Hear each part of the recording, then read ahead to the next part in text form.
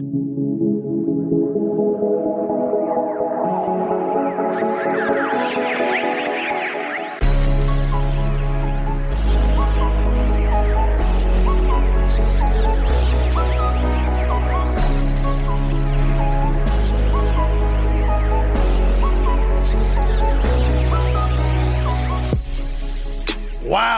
Humility week 2 comes every year.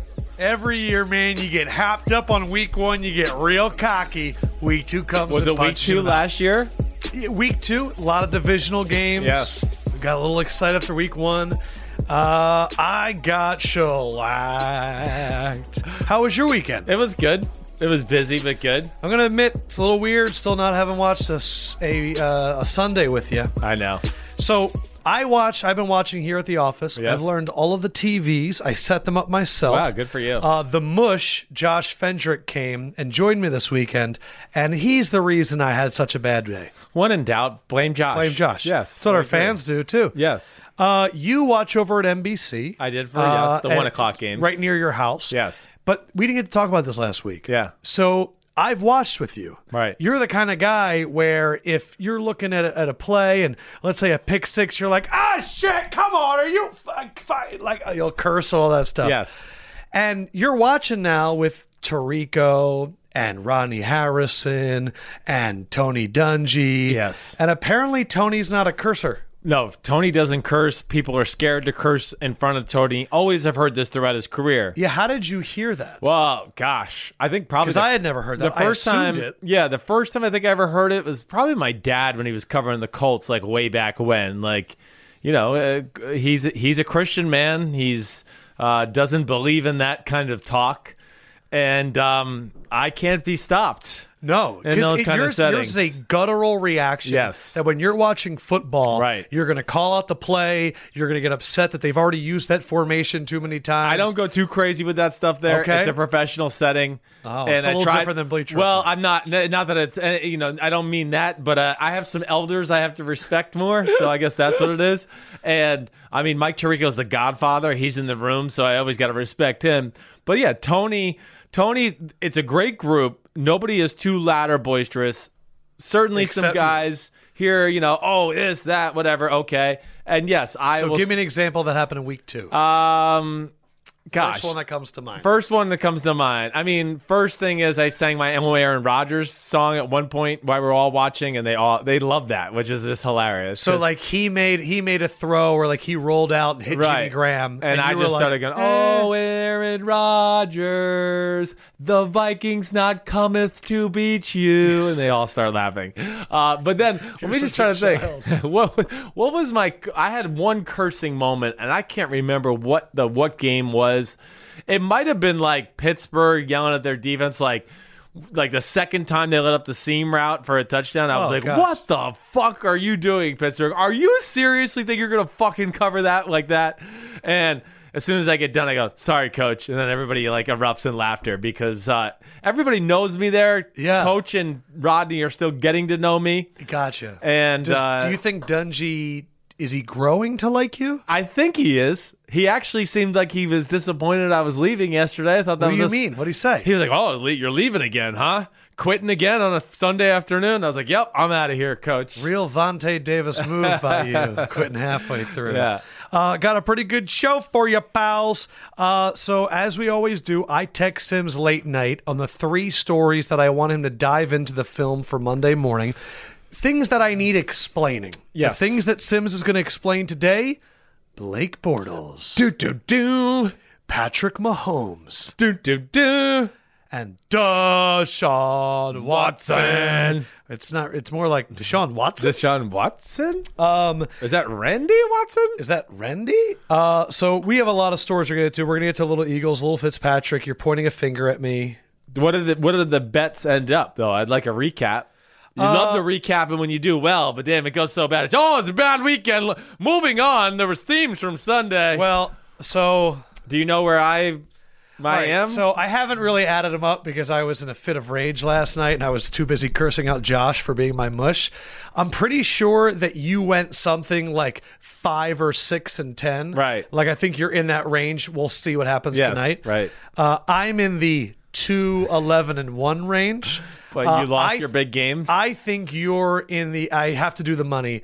I'm pretty sure you're at like -500 or 600. I think I'm in the minus 1,580. Yes. Like, did you hear what I just said? Minus 1,580. Out of a total of 1,600. So my whole $900 lead, right? I think we're even now, which is insane. So. I surely hope so. It was a weird week. That's why I took your. I couldn't believe you and I came in deviated from what you do. I know. Well, it just shows you like that's how I am with everything. Got a diet? Do it for a week. Every game I looked at, I was like, scary. I know. I got super cocky. Broncos. Yeah, sure. They can cover 6. Idiot. Thanks a lot, Kyle. Way to blow that lead. You really cost me a left lock. How dare you? So we're going to get into all that. Another little note. Hearing more birdies. Super Bowl in Atlanta. Might have a bunch of stuff going on that week. You think so? Might want to get one of those tickets real quick. You don't even got to go to the game. Just hang out Wednesday, Thursday, Friday. Get your tickets. Hang out. Sims and Lefko. Going to talk to a lot of really cool athletes right in front of your face. Yeah. Going to take over a bar. Just little birdies. Little birdies. Just little birdies. Chirp, chirp, chirp, chirp, chirp. Had a few people reach out and said, hey, I got an Airbnb if you and Sims want to cratch. Chirp, chirp, chirp, chirp, chirp. Hey, little birdie. Yeah, just something I'm hearing. By the way, we only needed like 15 points from Odell last night, and we didn't get it. My gosh. Well. Fantasy team lost. Odell Rogers. I mean, do we want to get into that right off the bat? No. Holy crap. Unlike NBC, we're not going to make Giants-Cowboys our top story. I'm a little tired of them early on. Every game the last few years is Giants-Cowboys, week 2, and it's like 13-6. Yeah, I know. They're not the most exciting games. That was pretty pitiful display of offense there, and I mean, hey, the pass protection wasn't good, but damn, Eli Manning's not good either. I don't know what else to say. I'm going to get to that for sure. Okay. Just to show you how crazy it is the first 2 weeks, I love these. There are 7 undefeated teams after 2 weeks. A few of them make sense. A few of them, you couldn't have got me to pick this at all. Yep. The LA Rams, of course. The Jacksonville Jaguars. We said they could go 2-0. We also said they can go 0-2. Right. Our Miami Dolphins 2-0. Yes. One of my better bets that I made at the Borgata. Cincinnati Bengals are 2-0, taking down the Colts and the Ravens. Impressed with them on Thursday night. They got athletes. They do.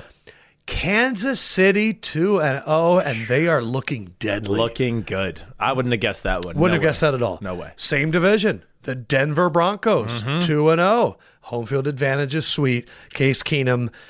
I don't know if he's that up or that down, but he's all over the place. Well, he's aggressive. That's the one thing I do know. He's not afraid to make big throws, and he makes some mistakes doing that, but it keeps the pressure on you. Other 2-0 team, the Tampa Bay Buccaneers and Ryan Fitzpatrick. Man. Those teams were a combined 54 and 58 last year. Now, 25 teams over the last 3 years have started the season 2-0. Yep. Of the 25, 14 made the playoffs. 11 did not, and only 4 of the 11 that did not finished with losing records. Gotcha. So if you start off 2-0, you did not have a losing record. Now, last year there were 2 teams that did that, Denver and Oakland. So we'll see if Denver goes back-to-back of having losing seasons after starting 2-0. Would be shocked. Other signs of surprises. Can you name the top 5 rushers in the NFL right now? Ooh. You want to take some guesses? Philip Lindsay, number 3. Ding, ding, ding. Is Kareem Hunt up there? No, he is not. Okay, hold on. I got fun to play at home. I'm pulling up my teams. Telvin Coleman in there? Tevin Coleman is not. He's not. Okay, hold on. Still pulling up my teams. What about our man? Game to play at home. What about our man Gordon and Chargers? He is not. Okay. Short field. Didn't get the yardage. Hold on. Let me see. Who am I missing? Todd Gurley is not. I'm going to give it to you. Number 5. Yeah, because Gurley didn't do crap yesterday. He had 3 touchdowns. But he didn't have get any yards, right. Number 5, James Conner. Oh. Number 4, duh. Lamar Miller. Ooh. Number 3, Philip Lindsay. Number 2, Joe Mixon. Gosh, damn. And number 1, the number 1 rusher in the NFL through 2 games, Matt Breida. Man, because the big game like yesterday. An 80-yard touchdown run. Right. Philip Lindsay, who Sims, I believe, was the first person to really alert you to his possibilities, is also the first undrafted free agent in NFL history with more than 100 yards from scrimmage in his first 2 NFL games. Wow. Special. He's made for the modern day NFL. Again, Special. You said before we started, I can't think of who he reminds me of. You said he's like Alvin Kamara. Yeah, I don't want to say not exactly. Alvin Kamara. I know what you mean. He's just got that twitch. He does. He's got that twitch. He's probably more straightaway explosive than even Alvin Kamara. I don't know if he's quite as elusive side to side, but as we're seeing, these guys throughout the NFL, they're dangerous. I mean, okay, get on the edge in the run game, first down, get out, outside in the pass game, make one guy miss, touchdown.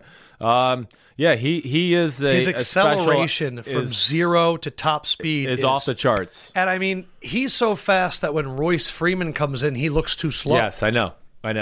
Who else did you say on there? Oh, the thing that's amazing to me too. I mean, rushing is down.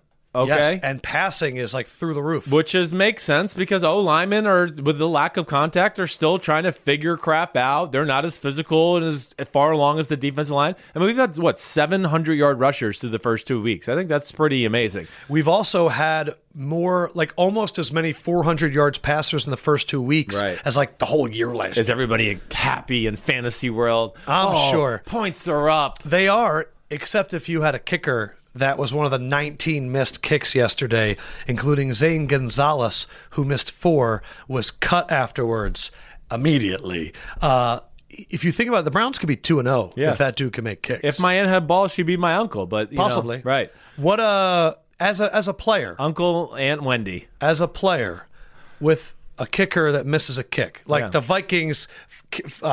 Cut their guy too. Yeah. Are you just looking at him? How does the team even disgusted? They get ignored by just about everybody when they don't do their job. Before? No, I mean they're ignored. They were semi-ignored, but still part of the group. They might have felt semi of an outsider, but people would joke around with them. That when you have performances like those two yesterday, no one can look at you on the plane. You're not going to be talked to. And what's even worse is the coaches. I mean, the head coaches, again, they're sitting there going, man, you're fucking up my life. I'm going to get fired because of you. Hugh Jackson's sitting there going, I turned this around. We had hard knocks. And I could be 2-0 having beaten the Steelers and the Saints. And you've missed 2 kicks inside 35 yards. Yes, exactly right. So 35. Yeah. It's when you have only one job, and I will say, hey, there's pressure to that job. But I mean, come on. Some of those field goals and extra points that they missed, I've never seen anything like it. It's unbelievable. 19 total missed kicks yesterday. Extra points. Everybody has to see it go through. And that's what I just think we've seen so far in the last 2 years, ever since this rule change, really, is that kickers are a little more mentally weak than I think we thought. The Vikings went and signed Dan Bailey, and he was waiting to see which team that was an actual contender was going to have an opening. He was the winner, I think, of week 2. As everybody was missing, he became the winner of week 2. Yes. I am not a winner. I went 0-4 on my locks. I cannot believe that the Texans lost to a Titans team without 3 tackles and their starting quarterback. Couldn't believe it. And I think a lot of people, your mentions were the other loser. You are so connected to Blake Bortles that when he plays like he did yesterday, everyone's going, what about now, Sims? What are you going to do now? Oh, what are you going to do now? It's 1 game in 5 years. He proved you wrong. Holy cow, you're wrong. It's been 66 games, and he proved you wrong finally. It's very funny. It just shows you the power of our podcast and how everyone listens to it. That's okay. Bring it on. I get it. So a few little notes about it before we dive into. I want to get right into your notebook. Really. Cool. First thing, if you saw the Keelan Cole catch and you saw the D.D. Westbrook play and run after catch, then all of those hot takes in the offseason about how their wide receivers were trash, they're not trash. If somebody told you that Jacksonville's wide receivers are trash, I don't care what network it is, whatever it is, then you really should stop listening, because then they're really not watching football. Hit the unfollow. I mean, D.D. Westbrook was a first-round pick at wide receiver, except he had a ton of off-the-field issues. I mean, DJ Chark, okay, he's another guy. I would have put him in there in the Calvin Ridley, DJ Moore conversation. I know that's where the Jacksonville Jaguars had him. Yeah. But Keelan Cole's special. Right. Special. Right. Just because it didn't come from a Michigan or Ohio State, nobody can wrap their head around it. let alone Austin Tavarian Jenkins and then Niles Paul to go along with it. And that Grant kid, the running back. Grant is special to the backfield. So, again, I'm not trying to take away from Blake Bortles there, but no, they are legit. Oh, and that's right. Dante Moncrief, who just goes up and beats people for touchdowns, too. It was unbelievable. Yeah. They're great athletes. They are. All right, let's get into Sims's notes about Bortles. Okay. Little wanted right here. Yes, I wanted sir. to know how he made it happen, and Yep. Sims is always so gracious. I'm going to stay with the Bortles stuff first. Right. And then we'll get into more Jacksonville offense and then more, Patriots defense. Yeah. Because it could be a serious Right. First thing you wrote, not the first thing. Bortles never throws spirals, but at least they're on target. Yes. Kind of a backhanded compliment. Well, yes. I mean, it never comes out of his hand clean, very rarely. But, it's better than throwing wobblers that were uncatchable, which is what we've seen a lot of. So the one thing I've seen a little over here the first 2 weeks, and last week was solid, but not great. At least we're getting in the ballpark just about every throw to where I go, okay, receiver's got a chance. Oh, okay, hit the receiver in the numbers, gave him a chance to run with the ball after the catch. Absolutely. Those are big-time things. And he's gotten really good at crossers and fades. That's right. Yes, sir. They don't make the formula complicated. That's really what they do. It's screens, it's fades, wheel routes. It's wheel routes, which it really ends up being fades. Yeah, it's the same thing. you're probably you know right. what I mean? It's the same thing. And then it's crossers over the middle. I mean, like the play he threw the interception on. That was about the fourth play they'd gone to that play. They go to that play 3 to 4 times a game. It's one of their wheels. They pick 2 guys coming across. If somehow you cover them, he throws to the tight end who's like 12 yards right over the middle. Well, New England on that play switched it up and passed off crossers to where the guy fell off underneath because they had seen the play a few times and they were expecting it. You also wrote, here's a good compliment. You wrote, Bortles is tough as hell. He really is. I know, man, I mean, Bortles, he's going to hate me forever, and maybe he beats my ass when I see him in person. Hey, I'm not going to just let him beat my ass, just so you know. But, yes, I mean, he plays the game fearless, and that's what I do really respect about him. Not only just, like, running and lowering his head and hitting Stephon Gilmore like that. Man. That was a big-time collision, doing stuff like that. But standing in there and not worrying about, the crossing route's open, I'm going to get hit, screw it, I'm going to throw it. Hey, there's a quarterback I watched last night on Sunday Night Football that's not willing to do that. Number 10 for the Giants, if you're wondering who that is. So, yes, I mean, there is credit to that. There is value in that, and it keeps it keeps him from getting sacked, it keeps him in manageable situations, and, he gives his receivers a chance to, I'm getting hit, let me give you a chance to maybe go get the ball. Really, most of your notes about the Jaguars' offense are about the strength of the O-line and what it lets them do. So let me just ask you to quickly summarize in your own words. Right. What did we watch of Bortles yesterday? We watched in Bortles yesterday the greatest game he's played in his career. I mean, he was on point. Decision-making, throws were, for the most part, all pretty much on point, gave receivers a chance. It wasn't like wild card game Sunday last year against Buffalo where you're like, damn, I mean, Michael Jordan couldn't have jumped up and touched that ball. LeBron James couldn't even touched it. So he's managing the position the right way. He's making decisions and going with it and being confident with it. And like I said, the plays that are there to be had, he is taking advantage of them. And that has not been something he's going to do. And if that continues, like I've said to you earlier before we start the day, chalk it up. They're going to win the Super Bowl. They're the best team in football. And if he can just hit those plays somewhat consistently that are there to be delivered, they're tough to be stopped because of the weapons outside. We know the defense. The O-line is just an absolute hulking beast. I mean, I believe I wrote in there at one point, like, sometimes there's no holes to run in. You wrote, even in run plays with no hole, they mash the defensive line back and still gain 4 yards. 4 yards. I mean, it's like, damn, there's really not a hole, but everybody's been blown off the line of scrimmage to where TJ Yeldon just kind of ducks his head and gets behind Andrew Norwell, and he falls to the ground, and it's 2nd and 6. Yeah. So it is phenomenal what they do, but it's you said this in the preseason. It's kind of like an unstoppable offense because they hit you at every level. They hit you at every level, and then when you think you got them covered and you go, we got it stopped here, Bortles' running ability adds another element to it. And he made a few runs during the game yesterday where, yeah, they were big. Like you thought, oh, okay, New England might be getting a hold of this offense here.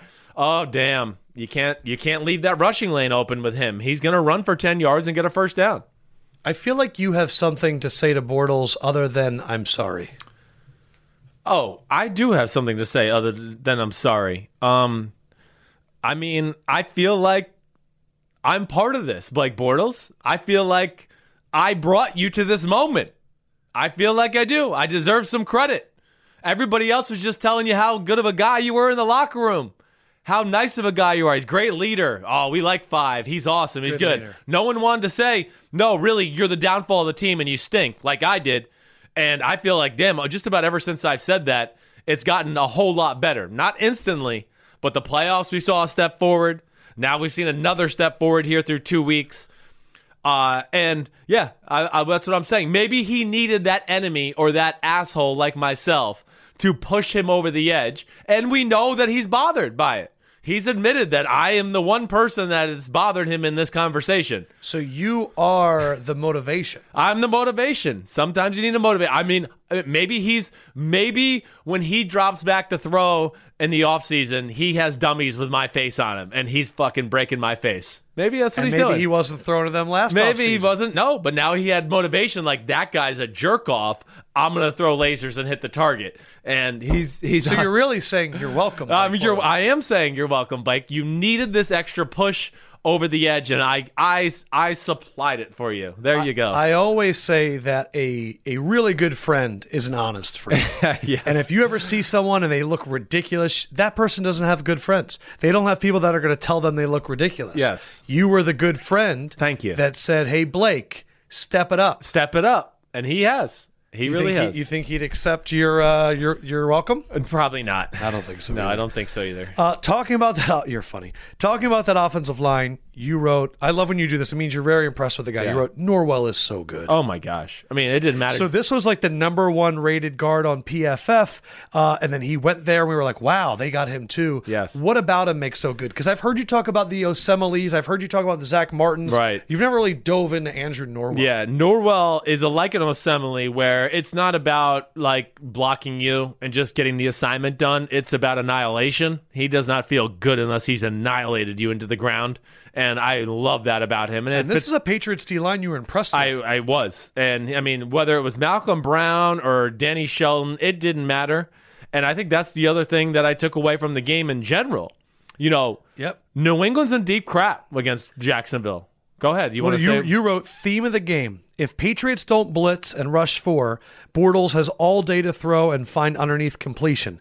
If Patriots don't blitz, they can't get within 5 feet of the quarterback. The Jags O-line is stonewalling them. Stonewalling them. I mean, just think about guys out there who watch the game. Think about those first few drives. Bortles doesn't have anybody around him. And again, I'm not taking anything away. That's not a shot on Bortles. I mean, Tom Brady had a lot of his career with nobody around him. But it's just impressive what they do there. And then what happened is New England goes, well, damn. I mean, we can't even get close to them. We got to start doing something. I don't care who it is in the NFL. I mean, you give somebody that much time and a clean pocket every time, they're going to dice you up. And then New England started to blitz, but then they're compromised there because they only got one legit cover guy on their team, and that's Stephon Gilmore. Eric Rowe they attacked Eric Rowe or Jason McCourty, and there was a severe mismatch all game long in that department. Yeah, you wrote that a number of times. You wrote, the Patriots will never beat this team unless they have another cover corner. Yeah, the Patriots have to make a move. If they're going to beat the Jacksonville Jaguars somewhere down the road and get back to a Super Bowl, it either one has to be you add another big weapon to your own offense and you think, okay, if we get in a shootout with Jacksonville, then we can do it, or they have to make a midseason trade like they did to get Aqib Talib the year I was there in 2012. Something like that. If they're going to continue to play this style of defense, they are not going to beat Jacksonville again with Eric Rowe and Jason McCourty having to cover Moncrief or Dede Westbrook. And you said before we were recording that You said, Lefko, look for a team that maybe is rebuilding, that has a corner that's making a lot of money, right, that the Patriots would be willing to take that salary, right, and the team's rebuilding. We went and looked at the list. Yeah. One name popped out, Patrick Peterson. Yeah, I mean, that makes sense. It does. I just can't see a franchise trading the face. I know that they have Josh Rosen, but Patrick Peterson's kind of been the face of that franchise now. Definitely on the defensive side of the ball. He's definitely, yes, I would say perfect citizen. Their gold token player, right? Yeah. I mean, him and David Johnson are the two guys I think everybody would think of and go, oh, those are the two best players in their team. Fitzgerald is maybe the face of the team, but he's not the player he once was. Yeah, it would be something like that, to where an Arizona goes, we're screwed. We're going to go 2-14, and we need to rebuild and blow this thing up completely. Patrick Peterson, maybe you got like a first and third, and has started the decline, right? And maybe New England might go, man, we got 1 or 2 years left with Brady. Let's see if we can make it happen. That would be the type of situation where, they're going to have to do that, or find something on the defensive side of the ball that gives them an advantage. But their D-line was outmatched in that football game. Middle linebacker play was an issue in the game. You wrote Hightower's not playing well. He's non-existent. I mean, not playing well is being nice. I mean, he might as well not be there. That's what I'm just telling you. He does nothing. This is Dante Hightower. I know. He is not the same guy he was. Doesn't run as well. He's not as explosive. His legs and ass don't look the same in the pants. When he used to run into guards, he would blow them back up into the hole to where, I mean, he tried to blow up Norwell a few times, and Norwell said, bring it. And the hole opened up. So those things scare me, out of the fact when you're not an athlete and you have a Jawan Bentley who's a bigger guy too. As the game went on, they realized it, and they put a Landon Roberts in the middle. So they're going to have to find they'll tinker and figure it out. But underrated quote by you right there. What's that? Legs and ass don't look good in the pants. Yes, they don't. It's just, I don't think you need to say in the pants. Oh, and it was good. Naked or in the pants. So we are recording this. We started at 3:30 on Monday. I haven't gotten the final alert yet, but we got something before we started recording, which was the Patriots are finalizing a deal for Josh Gordon. One, your initial reaction to that. I am surprised that anyone's trading for Josh Gordon, knowing all the risk. We don't even know what happened in Cleveland. It kind of sounds like from all the stories that he came in, kind of hurt himself at a commercial shoot, and then the team was like, are you lying to us? Yeah. Like the amount of money and time that we've invested into you and the bullshit that we've taken, and you're going to lie? That's what it sounded like. But for the Patriots, what do you think about that move? Well, okay. If it does happen. Right. If it does happen, the first thing everybody's going is, oh, okay. I mean, why would the Patriots take the risk? Well, first of all, the Patriots aren't afraid to take these type of risks. They've set a culture up there to where, guys walk into New England and they go, damn, I'm not that important. They win without me or with me. So that humbles people right off the bat. And then, of course, the trophies and the rings and everything speak for themselves. So you learn as an athlete and as a competitor right away, like, okay, I'm not Johnny, Bobby Big Time here. They got other stars, and this machine's been rolling along. So that's why they can take the chances on the Ocho Cincos, let's say, Albert Hainsworth, who came in there, right? So those type of players. Because also, if you don't fit in, they'll cut you in a second. They don't care. Like, they're not going to sit there and go like, oh, I mean, we made a trade and this isn't going to look good if we cut him 3 weeks from now, like what most teams would do, because they'd be worried about the PR hit. The Patriots just go, nope, it's time to fold him. I'm throwing my cards in the middle of the table. Dealer, I'm folding. I'm out of this hand. And they'll get rid of him. And I'll be interested to see how it goes. He's a physical freak. It's definitely going to be a tough offense to learn for him. But they need that other guy. I think that's what happened yesterday. Do you think Edelman, when he comes back, can be that guy? Well, he can be that guy, but he's only going to be that guy in his role. I think they have to realize that it's Dorsett's Jacksonville. Not the guy. Right. You've always said the Patriots don't look at their division. They look at the Super Bowl. They're looking at the Super Bowl, and they're going, what do we got to do to come out of the AFC? It's official. It's official? The Patriots, that's a perfect timing. Yeah. The Patriots acquire troubled wide receiver Josh Gordon from Browns for, I'm going to say a 4th-round pick. A first round. Are you kidding me? They got a first-round pick? I was kidding. Holy cow. A 5th-round pick. Okay, 5th round. That was close. I was about to say, damn, I suck then. What? first round. Fifth round pick. That makes sense. That's like nothing for Belichick. That makes sense, right? Belichick's not even good at draft. No one's good at drafting. So it's official. It's official. And so there you go. Now let's talk about it as fact. Right. I mean, you're going to see a guy now that is a mismatch nightmare. If he's one-on-one, just like Randy Moss back in the day with Tom Brady, I'm just going to throw it up. Let's see what he's got. But I do think, like we just were starting the conversation there, New England looks at it like going to the Super Bowl. What do we have to do to get to the Super Bowl? And then we'll have 2 weeks of game plan for whoever that is in the Super Bowl, and we'll figure out a way to win that matchup when it comes, no matter how good the NFC team is. That's their philosophy. And I just think they had to have come off the field with Jacksonville. And, of course, I know this conversation was probably going on before Jacksonville. Of course. But Bill's probably watched Jacksonville in person and in training camp last year, in person in the AFC Championship game. And he watches film from the first week and goes, well, this team is special and they're only getting better. We're not going to just beat them with Gronk and Edelman. Yes. Like, we need to add another guy. Because Bouye and Ramsey are arguably 1 and 2 in the NFL at corner. DJ Hayden's really added a nice thing for them at the nickelback. The 2 safeties are special.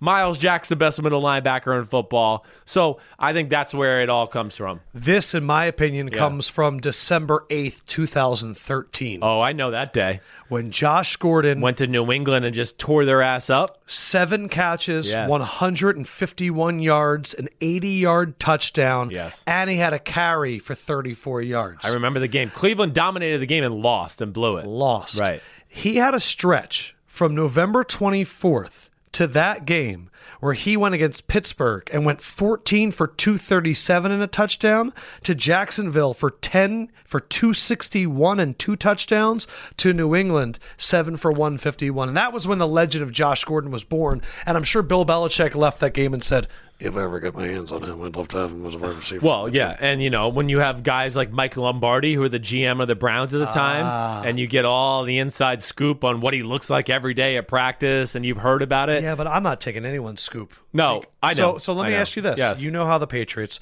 So he's flying out to New England. Yep. Someone that's taken your job is going to pick him up at the airport. Right. They're going to drive him in.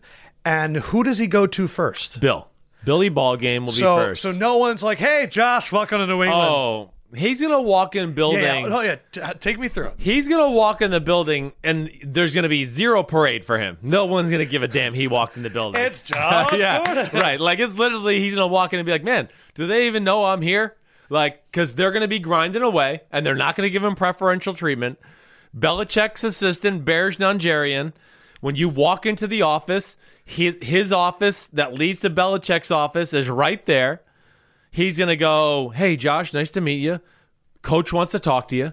Coach is going to talk to him, give him probably a lay of the land. That's what I want to know. Right. I don't know how that combo is going to go. I don't know. He's going to tell him what he expects from him. So Josh is going to come in and sit down. Right. And does Bill have like a bunch of monitors on? Is he watching film right there at the desk? Oh, without a doubt, yes. So Josh, he's going to be like, ugh, I got to meet this guy. No, he's going to be like, he's going to be happy. He knows what he's capable of. Yeah, but do you think Bill kind of gives him a warning? Do you think he tells him, what do you mean he tells him what he's expecting? Yeah, what he expects of him is, it's going to be kind of the warning. Like he's going to tell him, like, be here on time, be here early. He's going to give him the whole spiel. You gotta turn some things around. I'm here for you to talk to if you have problems. Here's Bear's number. We'll help. We'll do our best to get you set up and make this transition. It's not going to just be like total dictatorship. It's not like that. Bill's got better people skills and an ability to talk to the players than people realize. And then he's going to kind of just tell them that. And then he's probably going to call Josh in, or he's going to tell him to go see Josh McDaniels. And what's Josh going to be And like? Josh is going to be like, hey, buddy. And, he's going to kind of go through. They're going to hand him a playbook, like, right away. I mean, it's going to be like, he thinks he's going to come there and, like, get a meal and, hey, go to your room tonight and just start diving in the playbook. No. They're going to make his butt sit down, and I would think after Josh meets him, he brings him to Chad O'Shea, the wide receiver, and Chad O'Shea, he's going to get the short stick for the night, because he's probably going to have to, instead of doing what his job usually is on this kind of night, get him up to speed. He's going to have to also divvy that up to getting him up to speed. Do you think they play Detroit on Sunday night, I believe? Do you think that he's going to be active? Depends on the hamstring. Of course. Right? So we'll see how that is. That's not a factor. Yes. Do you think they can get him up to speed in that short amount of time? I do. They're going to get him on the field, and they will give him a very small package of plays. Like, are they at a point where they're going to be like, Tom Brady's going to get it, and they're going to throw him in there, and then Tom's going to go, you're running a go. Yes. Wow. Run a 5-yard post, slant. Run 20 yards and turn around. I'm going to throw a back shoulder. Stop. Like, it's going to be those Hold on. things. You're telling me that he was They saying, call- run to the car, turn around? They call some of that stuff sometimes. They call them stopper routes, and I used to love them. They literally will call it a stopper route, which is more than your back shoulder go route. It's a 25-yard stop route. So that's where Brady can go. Who stops after 25 yards? That's right. Exactly. Though that's the point. DBs go, they got to be still going to run a go here. And especially someone like Josh Gordon, you're like, can't lose this race. Right. I got to go. I got to turn. I'm going to be on ESPN. Oh, gosh. And yes. And then Brady sees you about 18 to 20 yards, and he goes, oh, he's about to stop right there. Let me throw it. And he leads him to that 25-yard spot, and why that other guy was able to run full speed to break down and stop at 25. So you're telling me Josh Gordon should still be on people's fantasy teams this year? I would think so. Yes. Now there's the other side. Yeah. Which is he goes there, he gets the playbook, he talks to all these coaches. It shouldn't be a huge adjustment. I didn't mean to cut you off, but Todd Haley, his verbiage is going to be somewhat close to New England. Which is interesting because on Hard Knocks, when Josh Gordon came back, he got the playbook, he said, oh, I remember all this stuff. None of this is really that different. Because let's see. I wonder, well, you know who else he had is down in Carolina's OC right now. Norv Turner? No, not Norv. I'm missing the guy. Hold on. Oh, the guy. Is he the OC? It's Norv. Mike Shula? No, it was Norv Turner. Who's the quarterback coach? Is his son? No, I'm thinking of the guy that was in Cleveland. Dorsey? No, that was in Cleveland when Josh... Scott Turner? Hold on a second. Just let me explain it. Derek Anderson was the quarterback. Okay. Back in those days. Like 2012, I'm totally blanking on this guy. He's been in Indianapolis the last... Chazinski's offense in your 2013 season, I think you were talking about. Blew up. That is that similar verbiage too, because it is from the Norv Turner. Yes, it's from that Parcells, Chad Henne school of offense to where it could be somewhat similar. Sorry, thanks for saving me. That's there. all good. All right, so this is actually, I'm very interested in this Josh Gordon thing because it's a guy going to an organization that is super, super, super buttoned up, and he's anything but buttoned up. Yeah. Neither was Aqib Talib. Which of these is more likely? He comes in there, he sees Belichick, he sees how organized it is. Tom Brady comes over, puts his hand on his shoulder and says, super happy to have you here, let's go win a Super Bowl. Gronk, he sees how big Gronk is and he goes, holy crap. And he goes, this is it. Or he sees Belichick, he sees the coaches, Tom Brady comes over and there's so much going on that he is actually repelled by it and it's too intense for him. It's a great question. Because that's the dynamic. I think it is the dynamic. I think it's one or the other. I am going to say he's going to embrace it. It's a magnet. You're either completely embraced by it or you're completely repelled. There ain't no half pregnant with the Mostly Patriots. Everybody is totally embraced by it right away. And then it's what they've always thought it should be, right? What they thought it should be, this success, you're getting to meet all these huge godly figures, and you're going, this is amazing. Yeah, it's not Hugh Jackson. I can already tell they are way more detailed here than in Cleveland. Like he's gonna know that like pretty quickly, and he's gonna go, oh, okay. So there's gonna be the intrigue. It's the big thing is like after 3 or 4 weeks. Are you buying in still then? Or is it starting to wear on you? Like, sure, it's got to wear on you. Right. And that's where, like, but Randy at the same Moss point, if he's catching touchdowns, yes, it's a lot easier to handle. A lot easier, yes. And everybody, of course, is going to be telling what a great job he did and all those things. But, yes, if it gets off to a rocky start and now they're, hey, you got to do this and you got to do that, then, yeah, that's the big question is where it goes from there. All right, now I'm going to say this. Patriots. Yeah. It's clicking. Yeah. It's the playoffs. You're facing Gronk, Gordon, Edelman, Hogan, James White, Rex Burkhead, and Sony Michel's back. Oh, I like the way he looked yesterday. Weapons, man. Yeah, I know. So you think this is going to work out? Like gloriously or just work out? I mean, Because I feel like with Josh Gordon, if it's working out, it's incredible. Yeah, I mean, I think, yes, if it's working out, it's going to be incredible. I'm going to say yes, it works out. Wow. I am. I'm going to say it. So you're going to think he has a Randy Moss-like 2000s? I think he's going to be a force to be reckoned with here in the next few weeks. Yes. I don't know if I like that or not. I don't know if I want the Patriots to have him. I mean, I don't know. What were other teams trying to trade? The other teams that he apparently was rumored to want to go to was the 49ers and the Cowboys. Right, because Kyle knows what a freak he is. Earlier this afternoon, I wrote down that apparently in Vegas, the Eagles were the favorites to land him at even. And to make room for Josh Gordon, the Patriots are now announcing they are cutting Corey Coleman. Oh. So a Brown. For a Brown. Yep. Wow. Yeah. 5th round pick. 5th round pick. It's still crazy to risk that, but it is what it is.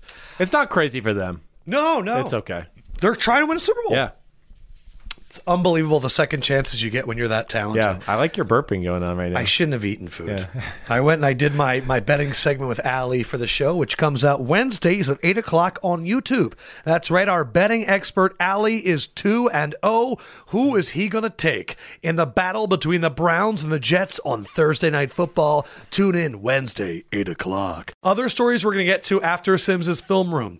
The roughing the passer penalty with Clay Matthews. Carson Wentz is cleared. Eli Manning, and what the hell is going on? The Vontae Davis retirement, Antonio Brown versus Odell, and a few other fan stuff. Quickly, I want to give a shout out. Happy birthday to Nima Zagari. You are the person. Give a shout out. Happy birthday to Nima. Happy birthday, Nima. And then also Austin Weber and his daughter. Right. They listen all the time. They really like us. She came up with the name for his Twitter account, ATX Waffle Master. ATX Waffle. Austin, Texas, baby.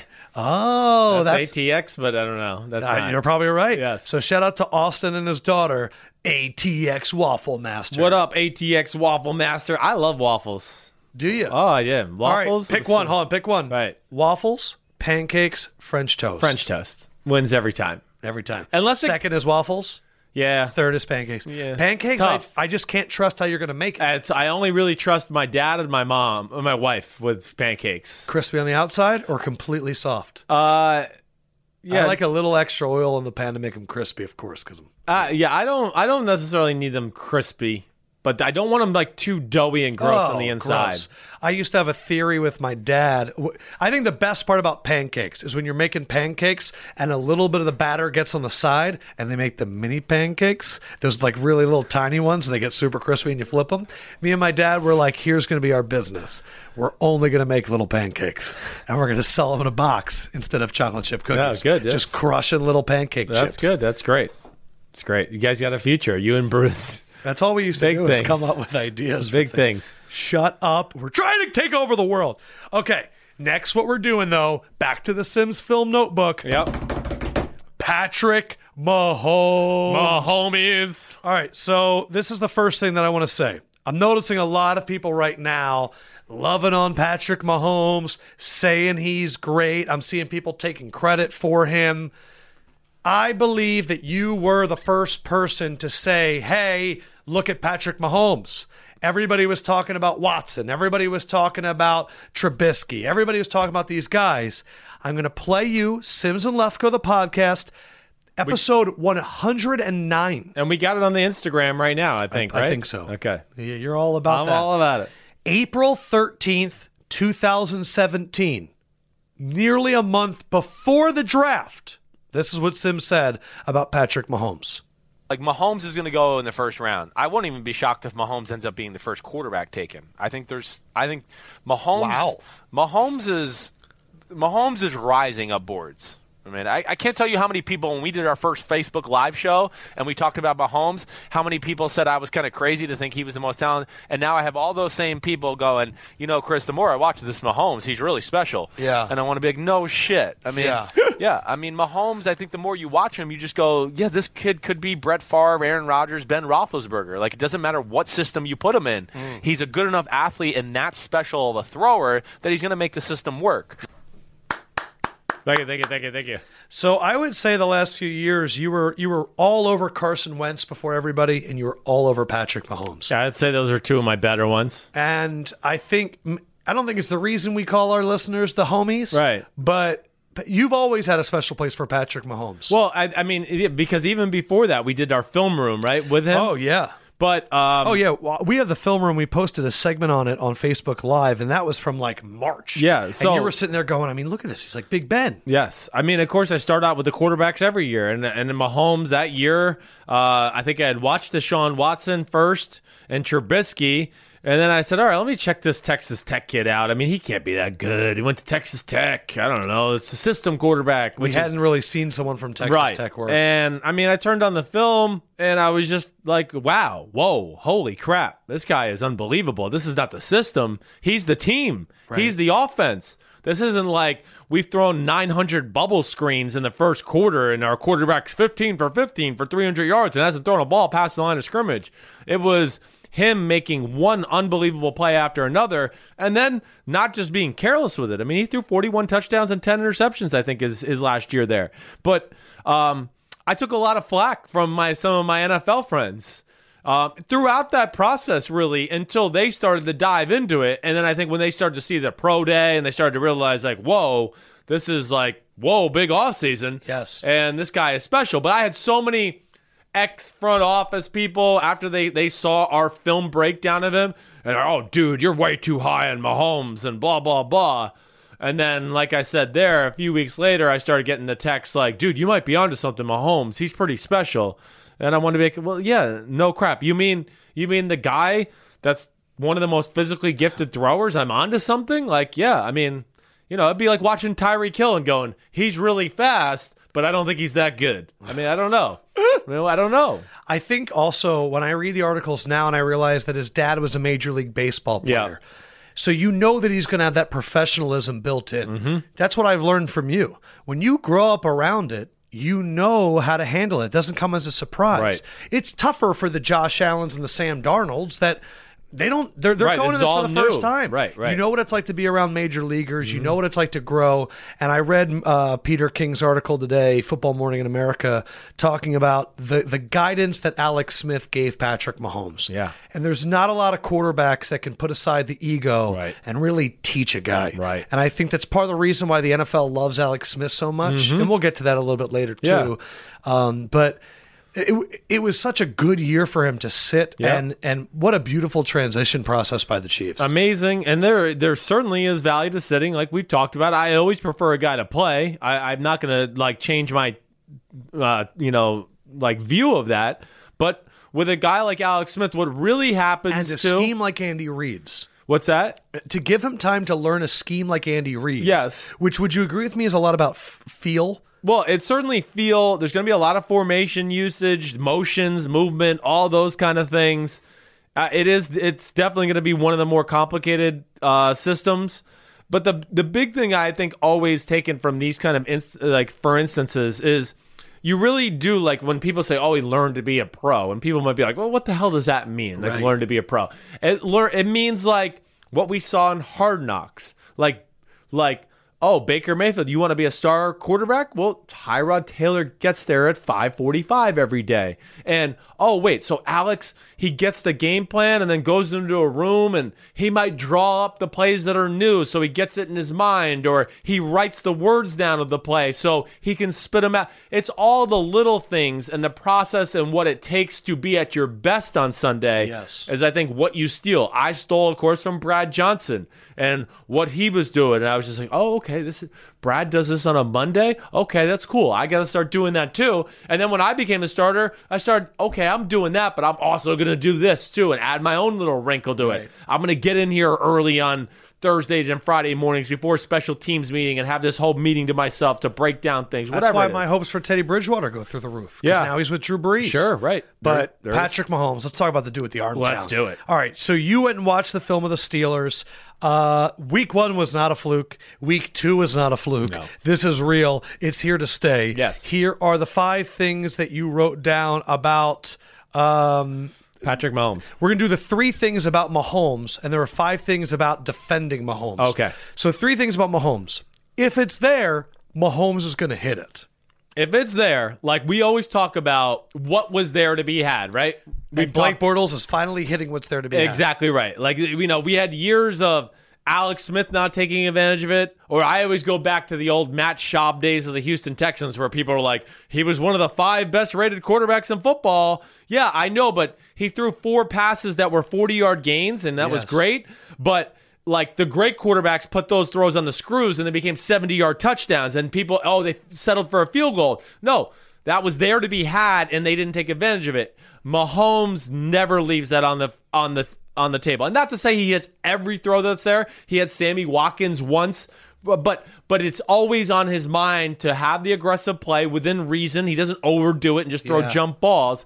He's going, okay, the play is designed through this way, and if there's a crack in the armor on the defense, he is going to do his best to make you pay for it. And no offense to Alex Smith, but he may have passed it up. Or yes. Or ooh, I don't like the way that looks. Let me be safe and conservative. Where Mahomes goes, I'm letting it rip. Oh, I'm gonna let it rip and just wow you. You wrote, arm strength doesn't matter. Ha ha ha ha ha. Right. That's just to everybody out there where every year during the draft, Sims, you only like the quarterbacks with strong arms. I know. I don't like the receivers who are fast, too. I mean, I don't know what else to tell you. Damn, I like Odell and Tyreek Hill. I'm crazy. I mean, so I get sick of that talk all the time because, you know why arm strength is important? Because of, he's making throws that almost nobody in the sport can make except certain people. So that's giving Andy Reid confidence to draw up more plays like that. Also, what people lose sight of is he throws a short throw to Sammy Watkins. The ball's on him so quick that Sammy gets to get it, and now he's got it, and the defender's not on him, and he makes a miss, and then he scoots up the sideline for 20 more yards. Those are little things arm strength does for you. It's not only about, oh, wow, he could throw it hard. It's about he makes plays that the defense goes, he can't throw this in there. Whoa, oh gosh, he got it. How the hell did he get that by me? So he does that. He gives the offensive play caller the confidence to draw up plays that he would never call or draw up for most quarterbacks. And then, of course, with his just great improvisational talent, I don't know how I'm saying that. Improvisational talent. I still got it wrong.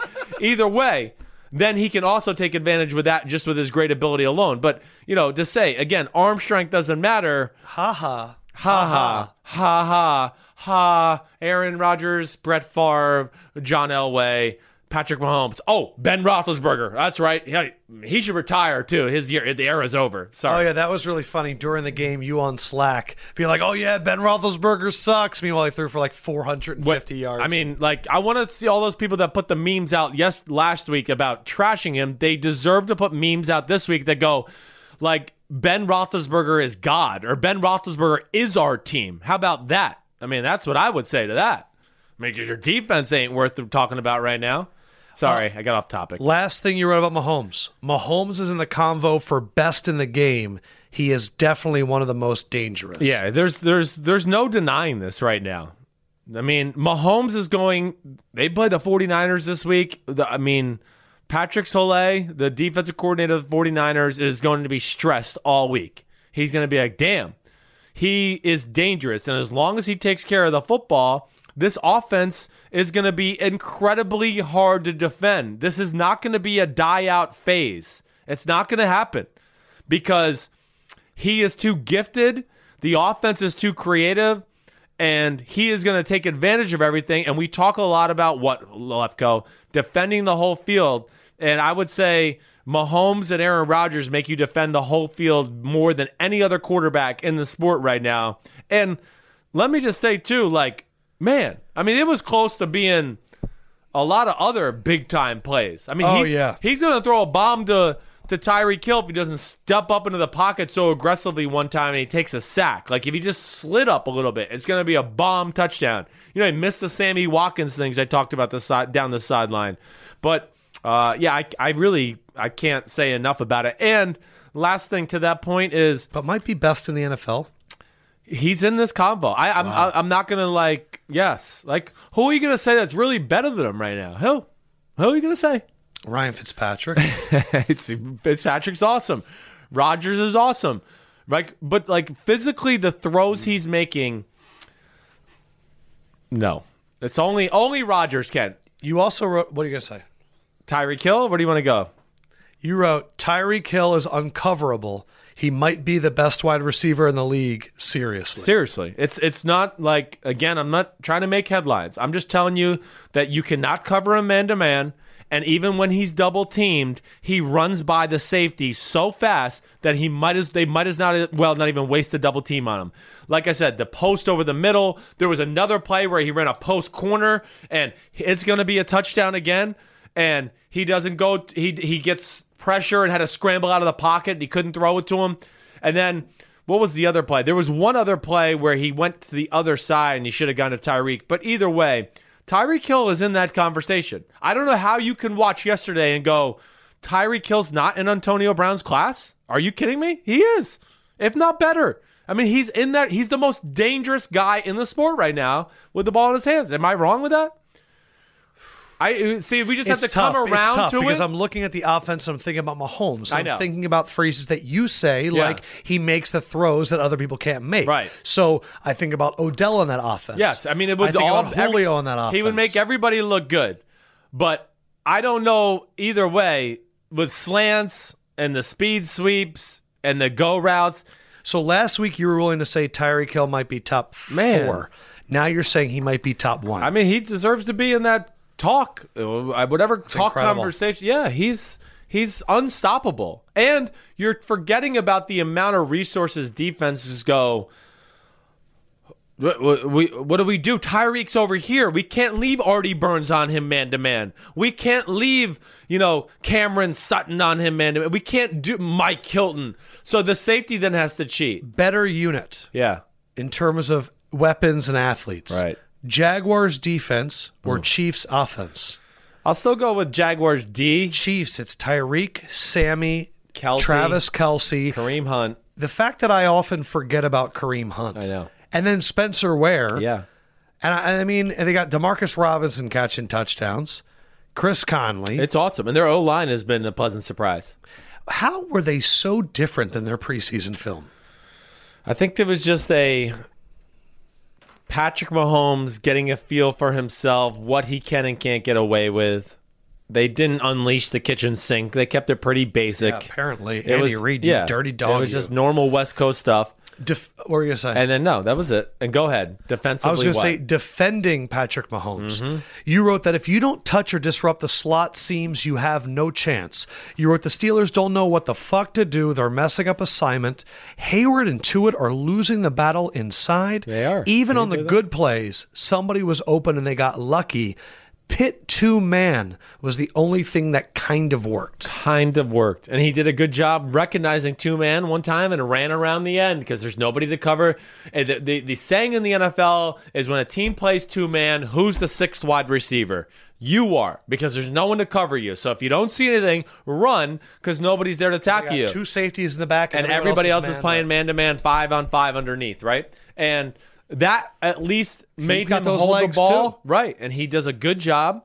And that did slow them down. But getting back to you saw the first seam route, the rifle, to the left side to Chris Conley for the touchdown. Then the next touchdown was the rifle to the right side by Travis Kelce. Pittsburgh's trying to cover the seams with their outside corners.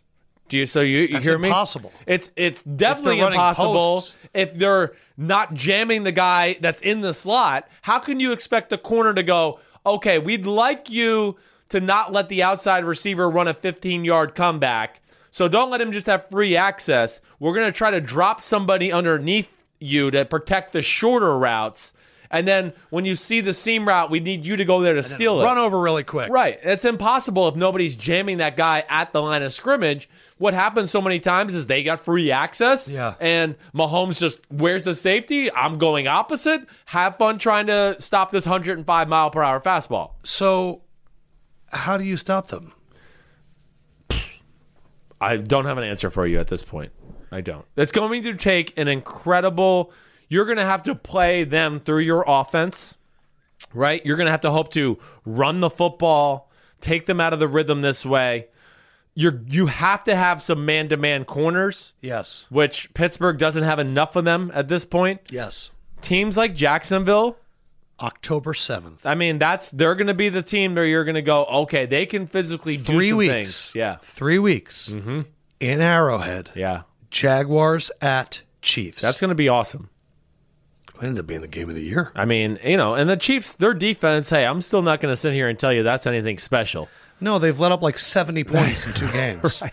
But it's better for us. I mean, it's amazing to watch. Football Outsiders, they do DVOA, where they rank, it's a little bit more mathematic than just going off of total yards. Right. The Chiefs have the number 1 offense, the number 1 special teams, and the 32nd ranked defense right now. That's about right. It's a really fun team to watch. I guess my follow-up question is, we've seen this with the Chiefs for a number of years. Not going anywhere. Start off 5-0 and then flame out. You don't think that happens this year? Well, I don't think they're going to continue to win every football game. I doubt they go 5-6-0.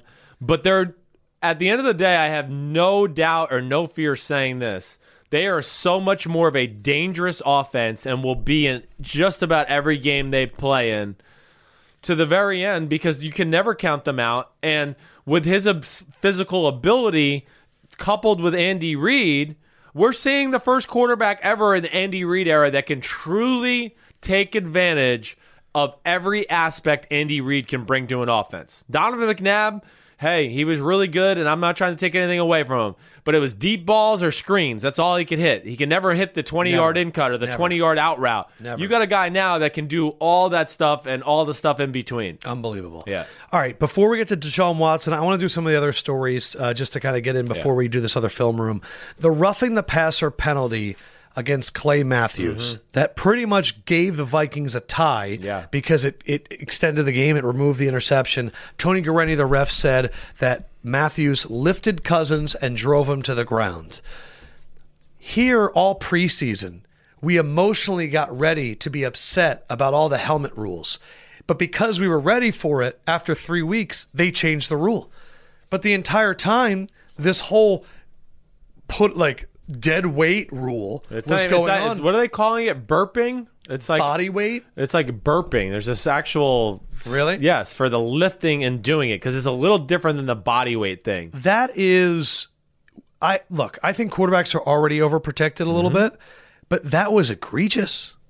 It changed a win to a tie. It changed a loss to a tie. It's stupid. I don't know what else to say. And, I've heard some people like, well, he called it to the letter of the law. Well, great. I mean, there's a lot of other penalties on the field that are not called to the letter of the law every time. So why do we always pick like these kind of ones to go to the letter of the law? I've seen people lower their crown of their helmet like 10 times and it hasn't been called. Why aren't we calling it to the letter of the law? This, to me... Especially at that time of the game. It's just, it's over-reffing, and...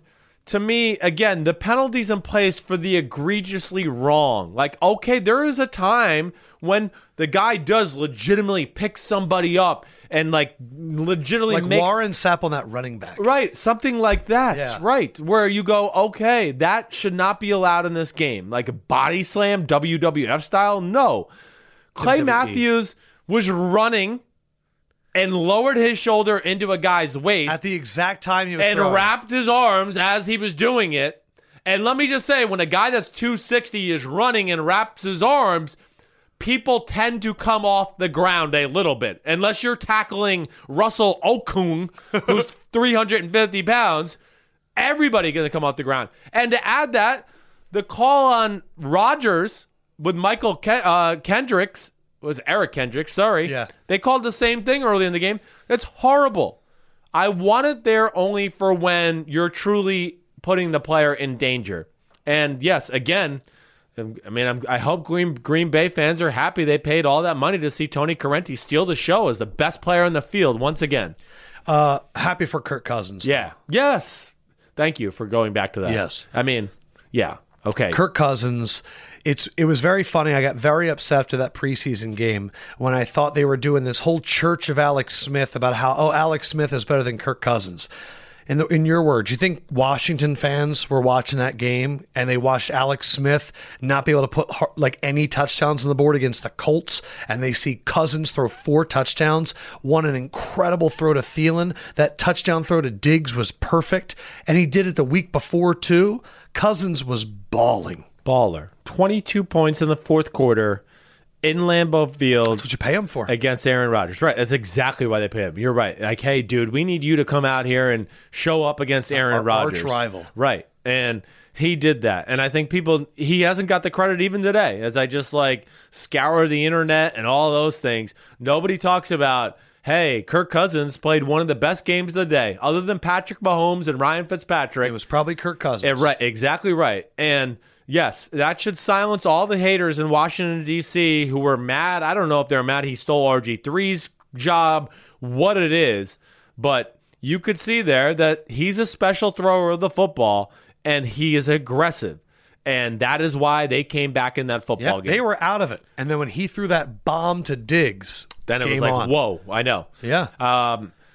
There was a lot of things from that game. I mean, Green Bay controlled the fourth quarter, had the ball almost the whole fourth quarter because Minnesota's drives were so quick. It was a 2-play, 75-yard drive, right? It was there was then the last 8-play, 75-yard drive in a minute 14. Wow. So that was, of course, incredibly quick. They did one other drive. I do give Minnesota's defense for hanging in there and being on the field that much in the fourth quarter. You know, we talk about their lack of depth. It didn't come into play. But I'll say this at the end of all ends. If Aaron Rodgers was healthy on both legs, that game would have been over with. Aaron Rodgers in the red zone. First of all, Devontae Adams dropped the ball. Yep. Then there was also the third down throw that was the back shoulder. And, we might want to make fun of Mike McCarthy and say, how do you not run the ball there? No, he tried to put them away with the best player on his team and the best player in the league, and I'm never going to fault him for that. But I do think if Rodgers has one leg or 2 legs that are working, those plays, he wouldn't be concerned about getting it out so quick. He would have bought more time. Right. And he would have danced around. Manipulated the defense. Right. And then attacks the line of scrimmage. Somebody comes up and he throws to that guy wide open. And you go, whoa, well, how does he do that? All the reports were it's going to be about 4 or 5 weeks for him to be fully healthy. Yeah. But if he did what he did yesterday against most defenses in the NFL, they'll still win by 20. They'll be okay. Their defense is the encouraging thing, too. I love it. I know. Even though they messed it up there at the end, I love better. Jair and Josh, athletes on the back. No doubt. It's nice. It is. Josh is better than I gave him credit for. Yeah. He is. Self-scout. Yeah. The actual best player in the NFL is back. Carson Wentz, medically cleared. He's going to start this week against the Indianapolis Colts. Are you a little bit surprised that as soon as he's cleared, he's starting, or that's the way Nick Foles was kind of... I was surprised. I thought maybe they would go one more week, of just going... They're like, no, he's ready. Do you think a part of it's because they lost Mike Wallace, Alshon's still not there, Mac Hollins is out, and the only way they're going to win with that kind of receiving core is with somebody like Carson? It was total panic time. I mean, I think that's where they've gotten. I mean, hey, the stats look good at the end of the day. Yesterday, 35 for 48 for 334. But there was really nothing to speak of the first 3 quarters. No, it was a lot of screens. It's a lot of crap. I know Eagles fans are like, where the hell was Dallas Goedert? They got these random people playing. Right. They have huge issues right now at wide receiver. Yes. And their defense is a huge liability. It really is. So Carson's going to have to put on his magic hat again. Yeah, he is. I think so. I mean, your secondary is scary right now. I have not watched that film, of course, yet. I'm going to be interested to watch. We were talking in the hallway, though. Let up a lot of yards to the Falcons. If they didn't make all those goal line stops, it could have been an issue. No doubt. And then my one thing with the Bucs, and we're going to get to Fitzpatrick in a second, is the monster plays. Mm-hmm. First play, I go, as long as Jalen Mills doesn't get beat deep, first play, 75 yards to Sean Jackson on Jalen Mills. Just no safety help. Too many times on an island where I just want to go, hey, Jim Schwartz, I respect you, but who do you think you got out here? Yeah. Who? Receivers in the NFL this day and age?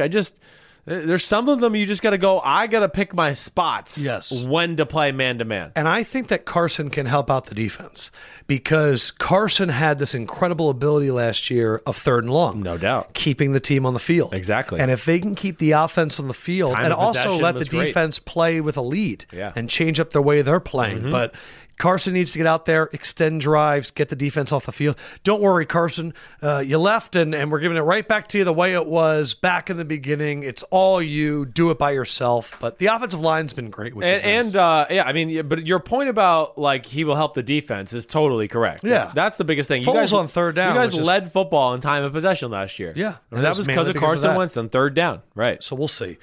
And he's playing Indy. Not a bad defense to start off against. No, it's not. Eli Manning. Ursiah 44 asked us, is Blake Bortles better than Eli Manning? It's a good question. He is. Blake Bortles is going to be in the top 40 in the NFL for me. Okay? I mean, he's gone up to the top 40. It's impressive. He is. He's made a jump between. And again, I also want to say it is the New England Patriots who had the fourth worst pass defense in football last year, and they lost their second best player on defense to free agency. So before we crown Blake Bortles as the champion of all throwing gods, okay, let's just remember that the Patriots' pass defense is nothing to write home about. But yes, if you gave me and said, hey, one game, Chris Sims, Bortles or Eli Manning, I'm taking Bortles. Bortles at least will stand in there and take shots. Bortles will at least run out of the pocket and make some plays. Bortles will at least stand in there and go, damn, I'm going to get hit, but I'm going to give Dante Moncrief a chance to go up and get this ball. Eli is collapsing. You said earlier today, he looks at the pass rush, then looks up, and then looks back down at the pass rush. And then he preemptively sacks himself. There's nobody that goes down quicker in football than Eli Manning. Okay? And then he is, I think, out of the 32 starting quarterbacks, I don't think it's really a discussion right now. He's the least athletic out of all 32. Am I wrong with that statement? Do I need to pull up the teams there?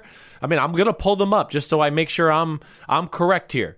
Okay, it's him or Sam Bradford. And I think Bradford's more athletic than him. I'm giving Bradford the nod. Okay? I thought he was going to die when Jalen Smith hit him. Well, I mean, his face looked like he wanted, what did it look like? His face is like, oh, don't hit me. Well, but that's what I assume all faces are when you're getting hit by a middle linebacker. Damn, I don't know. I don't think I made those faces. I was like, I might have been clinching, but I was saying things like, fuck this guy. Like, at least I had some anger in me. Yeah, fuck him. Oh, how that hurt. Gosh, damn it. And you think Eli's like, oh, God, no. Oh, gosh. Oh, my gosh, he's going to hit me square. It was a bad look, and I'm not going to totally sit here and bag on him all the way because I know the offensive line was not good. I've never seen an offensive line that actually has the numbers to pick up blitzes and things, and they mess ways up on passing off stunts, sir. The linebacker goes through this gap, and the center should take him, and now the tackle's looping around, and the guard should take him. So you're watching them do what they're supposed to do, but just not doing it. They can't. They're a step slow, or they don't get there. Yeah. And then, of course, his inability to want to throw the ball and get hit, and I felt bad. I mean, I felt like he was setting Saquon up to get hit by 3 people every play. I mean, yes. Well, it was like, here, you deal with it.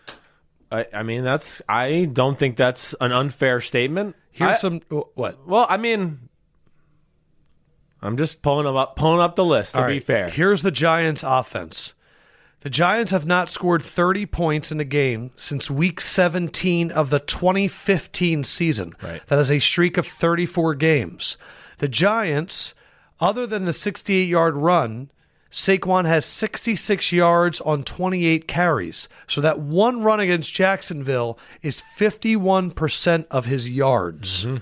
The big talking point right now, after every game, Sims, the Giants took a running back over Sam Darnold. The Giants took a running back over Josh Allen. Sure. That's the number one That's thing. what the Giants fans wanted. All the Giants fans, I can't stand them right now up here in New York. Because they're all sold now. They all think Eli stinks now. Well, now they think he stinks, but they also make excuses for him. Even last week, it was still that O-line. Okay, did you see Tom Brady yesterday? Yeah, he was under duress, kind of, huh?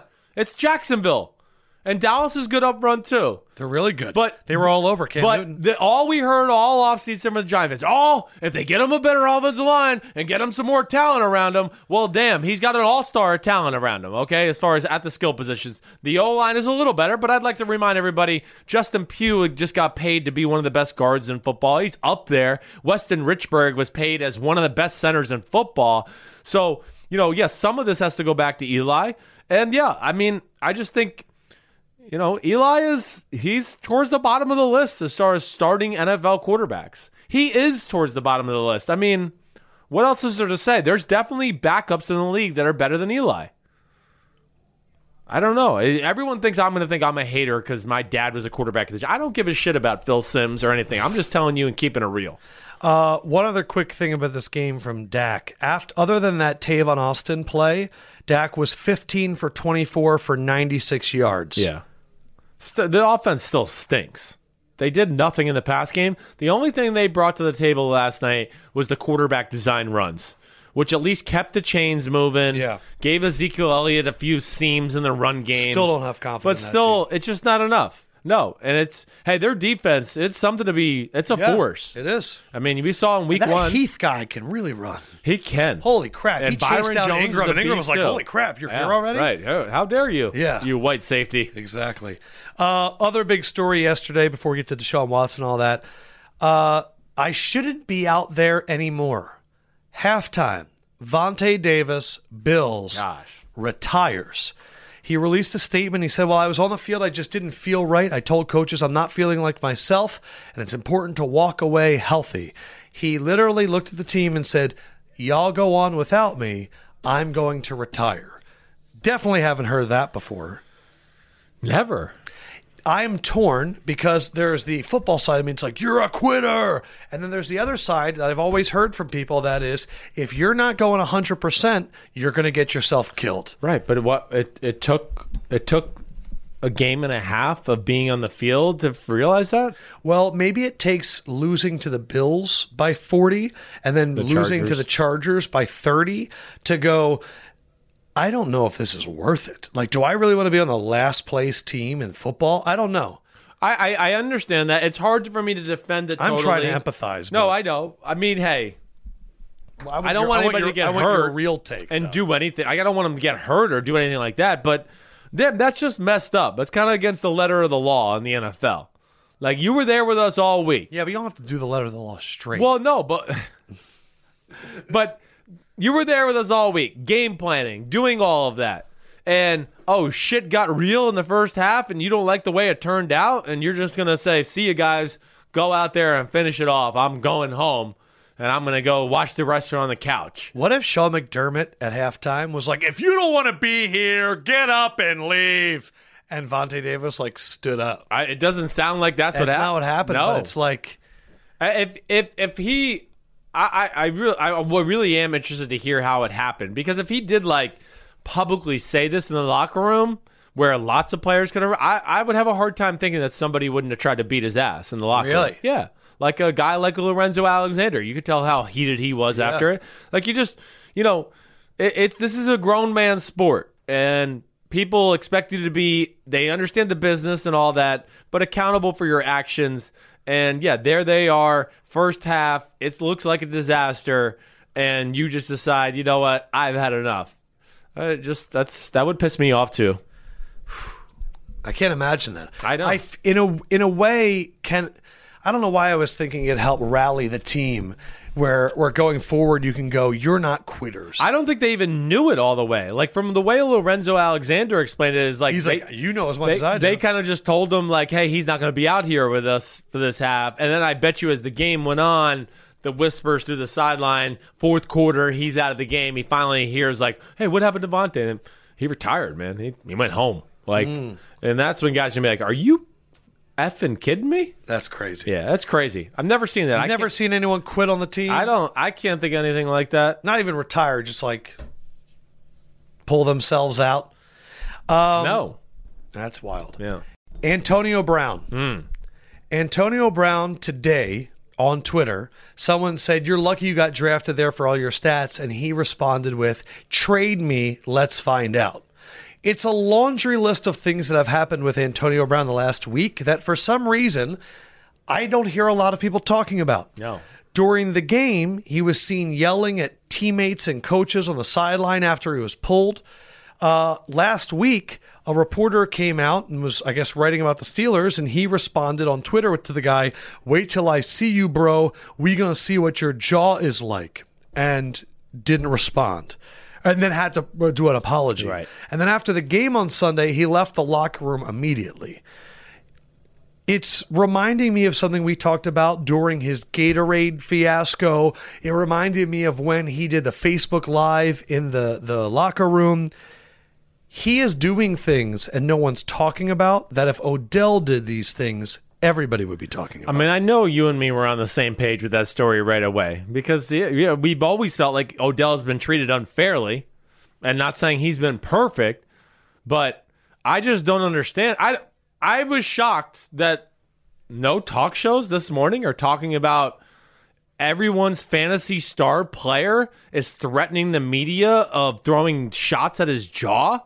Like, not even a story where I just feel like if Cam Newton said that, if Ben Roethlisberger said that, if Odell Beckham Jr. said that, if Tom Brady said that, everyone would go, this is the problem with this guy. If Des Bryant said that, he's not even on a team. I know. It's all of them would have been held to a different standard. Why is Antonio treated differently? I don't know. Is it because he has a $1 million smile? Is it because he's a 6th-round pick? That's what I was going to say. You think so? So he's the he's the every man's dream guy? Yeah, underdog story. Underdog story. Is that what it is? Is it just, hey, listen, he does have a $1 million smile. He's great on social media. Business is booming. But it doesn't give you a free pass to be a douchebag. He said Lefko really funny. Let go. Yeah. I know. I mean, I get it. He's got charisma. Is there anything to the fact that he was the only guy to support Le'Veon Bell?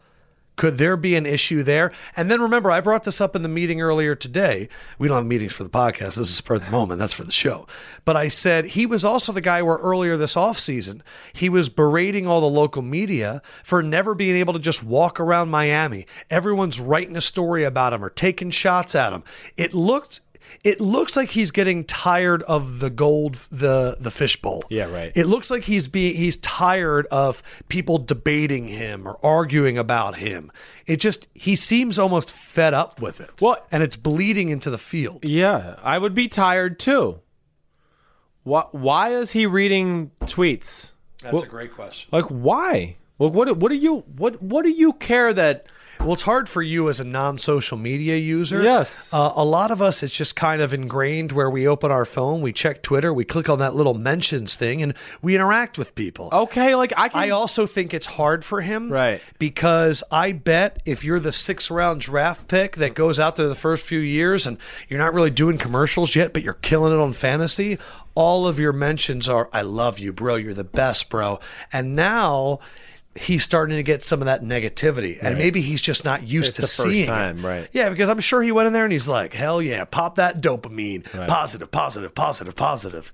And now he's just not used to it. Damn, I mean, just can't he go on Twitter and not read stuff about him, or go back to the old? What is he gonna do? Learn? Go back to the old Chris Sims saying, "I'm sick of unqualified people making qualifying statements about." I mean, who the hell cares what that guy's saying? Yeah. He doesn't really know. So when you're that big and that famous, letting anybody be able to communicate to you just does not sound like a smart idea or something I'd want. No. You know? A bad look yesterday. It's a bad look because the way he acted, he didn't stand there in front of the reporters after he threatened to see what the guy's jaw is and answer up and own to that. And then, of course, Juju Smith-Schuster was the star receiver on the field. He was amazing. So all of that looks just bad in Antonio, that he's like not willing to be accountable for his actions or not willing to talk to the media unless he's the star of the show at wide receiver. Apparently, he's also like tweeting at former Steeler employees too, and all that stuff. Well, I know. I think that's what they think. They think the person he was tweeting at is an ex-Steeler scout or something like that. I mean, I'm just going to ask the question. Yeah. How much does Tomlin need to kind of get these guys in line? Ooh. Kind of lets those guys do their thing. He does. He always has. And they usually repay him by being ballers. And I know it's not always been perfect. Yeah, it's a soap opera there right now. I don't think there's any denying that. They're 0-1-1, and they got to get things straight. You know, in week 1, it was the offense that was the problem with turnovers, and the defense looked good. Let's not forget, Tyrod Taylor's 15 for 40. They scored 21 points, and one of those touchdown drives was a 1-yard, one-play drive. Man, their defense played amazing, but this week was a different animal coming into town, and the defense fell apart. And they thought they were going to play an easy team this week. Oh. But it's the Tampa Bay Bucs and Ryan Fitzpatrick. Man. Ryan Fitzpatrick leads the league in passing yards. I don't know. I know that Jameis is the better quarterback, but how do you make the switch? I saw a few things yesterday that make me go, oh, crap, he's got the team. Right. He's wearing Deshaun Jackson's clothes in the press conference. Right. Before the game, there's video of him rubbing beards with an offensive lineman on his team. Like they're touching their beards together. Yeah. And then I'm hearing that Jameis texted all the receivers, awesome game. And, and they all said, oh, he's a great team player. But how do you turn it over? Knowing that this is all going to end. And when it does, we're all going to look at each other and we're going to laugh and we're going to go, oh, the Ryan Fitzpatrick cycle's hilarious. He comes in, he has a few big games, he convinces us that he's changed, and then he falls on his face and you should have gone to Jameis. But I just saw a lot of things yesterday that made me think the team likes Ryan a lot. Mm-hmm. Deshaun Jackson's got to. Letting another man wear his jacket. Jameis couldn't even hit Deshaun Jackson last year. Now he's going off under Fitzpatrick. What do you think? I think it's a long time before Jameis plays. Really? I do. I think at this point, when you just break it down and look at their schedule, okay, so this week, like you said, Monday night. Pittsburgh, Monday night. Right. That turned into an amazing Monday night game out of nowhere. It really did. And then the week after that, it's the Chicago Bears. He's at least afforded himself, at this point, no matter what happens, he's going to be the starter Week 6 against the Atlanta Falcons after the bye week. You think he's earned at least 3 more weeks, if not more, maybe with this kind of performance? I mean, if he goes out there and loses the Pittsburgh Steelers and still plays well, that'll probably buy him another 2 weeks after that. Wow. Yeah. So if he plays well against Pittsburgh, you see him starting until Week 8. Yes, and I don't get the sense just from the people I know around the league. I don't think Tampa likes Jameis Winston anymore. You don't think so? I don't think so. No, I don't know if Dirk ever liked Jameis I don't know, Winston. but I have heard that relationship is certainly soured. Maybe I'm wrong, but I know people in the league, and that's what I've heard. But they certainly can't think that Fitzpatrick is the answer, because the thing is you might not like him, and we strongly disagree with so many of his actions as a human. Mm-hmm. Jameis is 24. Fitzpatrick is no more. Yeah. Like he's got, I don't know, a year or two left. I mean, he's playing out of his mind, right. So all respect. And it's all going to be, I think, where the organization of the Tampa Bay Buccaneers, the Glazer family, Jason Light, Dirk Cutter, where they are with Jameis Winston. Like, I wouldn't be shocked if they're going, we're wiping our hands clean of him this year, after this year. We've had enough. We don't trust him. All of those things. So if that's the case, then they're going to let Fitzpatrick play until he absolutely falls on his face, into where they're like, okay, guys, it's been 3 weeks in a row and it's 12 interceptions and no touchdowns. Like, it's going to take like crap like that. It's horrible. They haven't scored a point, and he's throwing interceptions everywhere. I mean, they have one of the best mismatched teams there is too. Deshaun Jackson, Mike Evans, O.J. Howard, Chris Godwin, Humphrey. I mean, they got guys. They got 50-50 nightmares. And the biggest thing is what? Your Eagles D-line couldn't make a mess of them. Second week in a row. The one they're a new group that we thought was special. Right. Couldn't push around that O-line. They got a big O-line that you're starting usually, to believe them. I mean, 2 weeks like that, I got to go, man, only 2 sacks in a game where he dropped back to throw the ball 33 times, and Fletcher Cox is one of them, which he's almost a guarantee for a sack every week. I don't care if the offensive line has 5 incredible Hulks there. Donovan Smith, Ali Marpet, Ryan Jensen, Caleb Benenoch, DeMar Dotson. Yeah. I feel like those guys were there last year. They were. They were. It's a big group. It's another year of being together. Dirk Cutter's probably readjusted the way he's taught things or called in protections, and they got to figure it out. The other thing is my one note about why I don't think it's sustainable, other than the fact that it's Ryan Fitzpatrick. Yeah. 6 of their 9 touchdowns are 34 yards or longer. Right. They had 2 75-yard touchdowns. It's not a ton of sustained drives. Obviously, explosive plays are everything. Hard to keep going. Yes, it is. But Ali Cook asked us, if we beat the Steelers on Monday night, do you think we are legit playoff contenders, or are we already with 2 wins over Super Bowl tipped teams? I got to see a little bit more. It's the first 2 weeks. First 2 weeks. It's been an impressive offensive showing. They did not stop New Orleans one time. Let's not forget Gillislee fumbled, Mike Thomas fumbled, or that game would have been to the very end. We don't have that issue with the Chiefs. Right. What's that? We don't have that issue with the Chiefs. No, you're right. I mean, what are you saying? I'm saying that we think the Chiefs are contenders. Oh, I get you. That's also Patrick. Yeah, but no, I think also, the other thing too, the defense, I guess I have that question, and you're right. It's still Fitzpatrick, and it's 2 games. Yes. And yes, there's weapons, but I got to see, I guess, we're not believing it because it has all the signs of something that we're not ready to believe in. But I will apologize. And you played Philadelphia yesterday, your offense has been struggling. Period. But I want to apologize for when we did our season preview, and when I read the first 3 games of the Bucs, I went Saints, Eagles, Steelers, loss. Yes. And thus far, it's been win. And I might pick the Bucs to beat the Steelers. Because, if they win, holy cow. Gosh, Steelers start off 0-2-1. All right, let's do Deshaun Watson. You wrote about Deshaun Watson. Everything is a step slow. Yeah. Slow to run, slow to pull the trigger, slow to slide in the pocket, has to be thinking of his knee. Yes, I do. I feel like he's watching the rush more this year than ever, than I remember last year. He's taking peeks. When people get close to him, he's worried about getting his legs off the ground, so he doesn't want to get his leg caught. I have to think that's part of it. But yes, it's all a little slow. It's, subtle slide up in the pocket. If you just slide up, you're going to hit the in cut for 20 yards. And he's a hair slow stepping up, and somebody grabs him, and then, he goes to the ground in a sack, or he has to escape the pocket, throw it away. All you had to do is that. Or, hey, there's a crosser open, let it loose, but he takes the extra hitch to am I seeing it clearly? You talked about it, and I heard you earlier this morning. He seems reluctant to run. No question. There was a few times where it was 3rd and 4, and I said, just get that first down. Just take off. And he just sat there. He just sits there. And I have to think the knee plays into that to a degree. Do you think this is something he grows out of this year? I would think so. Yes, I would. And I think those are things that Billy O'Brien's going to see. And puts the laser pointer on it and goes, you need to run there. Yeah, right. Or, hey, make an aggressive move up into the pocket here. Don't just sit here and bounce in the same spot. He's bouncing Feel the pocket. Move in it.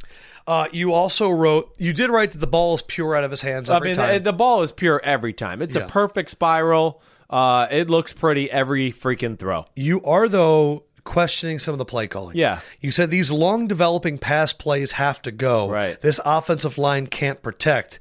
Billy O needs to watch some Chiefs film. Yes. They got to start getting people's head on a swivel a little bit. It can't just be smash mouth Billy O'Brien pulling guards, going to obliterate you, and then play action, and we expect Deshaun Watson to sit back there for 9 seconds and then make a big throw. Their O-line is injured. It's not very good. They're keeping people in the max protect, and teams it doesn't really matter. They're still beating the matchups, right? So it doesn't matter. Rankins is an issue at left tackle. You wrote slow and sloppy. Slow and sloppy. They got to do more on that side of the ball, though. Whether it's speed sweeps, the biggest thing to me that I took away is, hey, I know they're going to stay consistent with the run. Lamar Miller still looks phenomenal, but they got to make sure they get their 3 receivers on the field. Fuller, Ellington, Hopkins is a pretty special 3, and they can stress defenses out. And they're on the field together. In the first half, it was always 12 personnel. It was 1 back, 2 tight ends, and it was either Fuller and Hopkins, or it was Fuller and Ellington. And I felt like it kind of played into Tennessee's hands a few times. They just basically said, "Oh, okay, well, we'll cover these 2 guys. You'll keep your max protection in, 2 tight ends a block, and those linebackers that were supposed to cover them, we're going to have them add on and blitz." Oh, okay. Well, your plays are taking so long to develop, and you're not protecting, and he's not running as well, and it's all just becoming a disaster. So this is one of those teams where, from a betting perspective, I'm wondering when are they going to flip the switch? Yeah, and I don't know that yet, so I would say be careful about them. Because when they do, yes, they can be dangerous. There it is yesterday. This is another example. Like we saw last week, he throws the deep post for an interception. 50-yard bomb intercepted by Adoree Jackson. Exactly, which is a phenomenal play. If he just looks to his left, Bruce Ellington's going to have a wide-open touchdown pass. He has beaten Butler on a go route. The play I know was designed for DeAndre Hopkins, but it was 1-2, and DeAndre Hopkins was doubled from Jump Street. Get off it. Just because you threw it all week in practice and coach said it was going to be open, you got to go the other place. That's why in practice sometimes when coach says, hey, I want you to throw this, we're going to get this open, every now and then you got to go, screw you, coach. I've heard that before. I need to practice the other throw just in case something unforeseen happens. You also did right from the Titans' perspective on their defense. Yeah. Harold Landry pops. He does pop, man. Coming around the edge, that bend we talked about. That bend is unreal. It is. It's a special bend. I mean, when they get third down passing situations and you have Rakapo and Morgan and Jarrell Casey inside and then Harold Landry as the other guy on the outside, that's a pretty good for an obvious passing situations. They're going to be a mismatch handful. And then they got three good cover guys behind it to slow things down too. You know who could use a pass rusher? John Gruden. Can you believe Gruden comes out and says, we got to do something to get more pressure, maybe call more blitzes? It's like he doesn't realize that he cut Khalil Mack. Or he traded Khalil Mack. I know. It's the second game in a row where he's like, we got to get more pressure. Yeah, thanks. Thank you, Captain Obvious. Yeah, I know. It's not going to happen. I don't know what. There's not that guy on the field, and damn, they better be careful about blitzing because they don't have those type of cover guys either. That'll be an issue. Speaking of Raiders, Raiders Nation, a lot of people were saying, Sims, we saw Derek Carr's fastball. They are right. He went 29 of 32, which is insane. Yes. For 288 and one touchdown. But we did see that fastball, which you were asking for. Yes, we did. And it was the was the Seth Roberts that caught that touchdown on the right side. That was the first time since hurt my back early last year where I said, there it is. There's the guy that steps into throws and rifles it through a window. It can't always be this touch pretty flick of the ball. There's moments in the game where you got to drive it in there, and your receivers are going to be more happy that you do it anyways. Because like we talked about, Mahomes, it's going to give you more time to react to the defender and make something happen after the catch. But yes, that was an impressive display by them. They must be sick today. 19-7. I mean, it's 19-10. The game's going to be over. It's 4th and 1, and the fullback drops the ball in the flat. Wide open, and the game is going to be over. I mean, it's going to be over. John was going for the kill shot. And it was it. It was the right call, and he did it right, and the player just let him down, and that gave Denver the opportunity to go, okay, we're going to go down on a 14-play, 67-yard drive and score a touchdown to make it 19-17. And they did that, and then they got the stop, and then Case Keenum worked some magic there to score again and get the game-winning field goal. Keenum's fearless. That's what I love about Case Keenum. He's a baller. He plays to win. Yes. He doesn't play to like, I'm going to protect my quarterback rating and check it down just because we're 19-7. Everybody's going to he throws some balls sometimes where you're like, I can't believe you're even attempting Exactly. And it hurt them a little in week 1 because it kept Seattle in. But at the end of the day, he's going to find the right balance there to where he'll go, okay, I got it. He might throw an interception here or there, but for the most part, you're going to see more like, whoa, that was a good throw, good play. He's a good athlete, and he can throw it. Remember, Denver finished the year with the 5th pick in the draft. They started last year 2-0 as well. Yeah. So I don't want to get too excited about the Broncos. That is your Week 2 recap. I think we touched on a lot there. We did. Again, Wednesday night, 8 p.m., the new edition of the Sims and Lefko show. Thursday morning, or Thursday afternoon, really, we will be having the Sims film breakdown of a few more games that he's going to go through over the next few days. Can I say, and I want to say one more thing. You know what I want to say. I don't. Oh, yeah, okay, do that. Okay. There is a story about, narrate it. I don't really know it, but I think there's a few celebrities that are posing with, what is They're that? not posing. They're getting on this person. Brittany L, okay? Oh. Brittany L, if you could see it, like, okay, right there. It's fine, yeah. It's a person holding a cheetah. A leopard. Leopard, sorry. But they killed it. Why are you playing God, Brittany L? I mean, whoa, you're special. You tricked a leopard, a 4-legged animal, and you hid in the bush. And what'd you do is leave some meat out for it, and then you shot it. Whoa. Yeah, way to kill one of the endangered species. What the hell is wrong with the whole world? Like, why? We know these animals are endangered.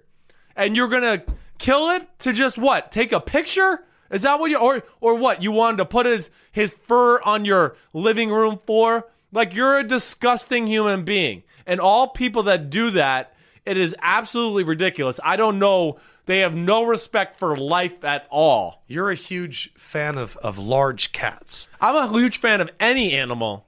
Large cats are my favorite. We know they're becoming endangered. They're down to the thousands. And we have all these idiot, rich, white Americans who are bored because they've been able to do anything they want always. And now they go, I got to go over and kill one of God's greatest creations to justify my boring-ass, rich, privileged life. And it bothers me to the degree. I mean, I want to say so many nasty things. I don't even know where to start. I think we can feel it. I don't even think you need to say it. Gosh, it's right. Yeah, play the music. Gosh damn. Got me hot. I'm pissed off. Should have led the show with that. I wanted to. I almost wanted to go. Deshaun Watson is as bad as shooting animals. All right. Again, show Wednesday night, film breakdown Thursday, betting show. To anyone that took my bets last Friday, I apologize. That was bad. Call them what they are. Oh, it was a shitbird performance, baby. All right. I slacked Lefko yesterday. Oh, I like Lefko's shitbirds. And what was your response? I can't wait till you have to explain Bortles to everybody. Yeah, I got a little defensive. For Sibs. Peace out, homies. Fentrick says good evening. And the LEFKOE man says holla, holla, holla, holla, holla. See you guys Wednesday night. The show, 8 p.m. YouTube. Holla.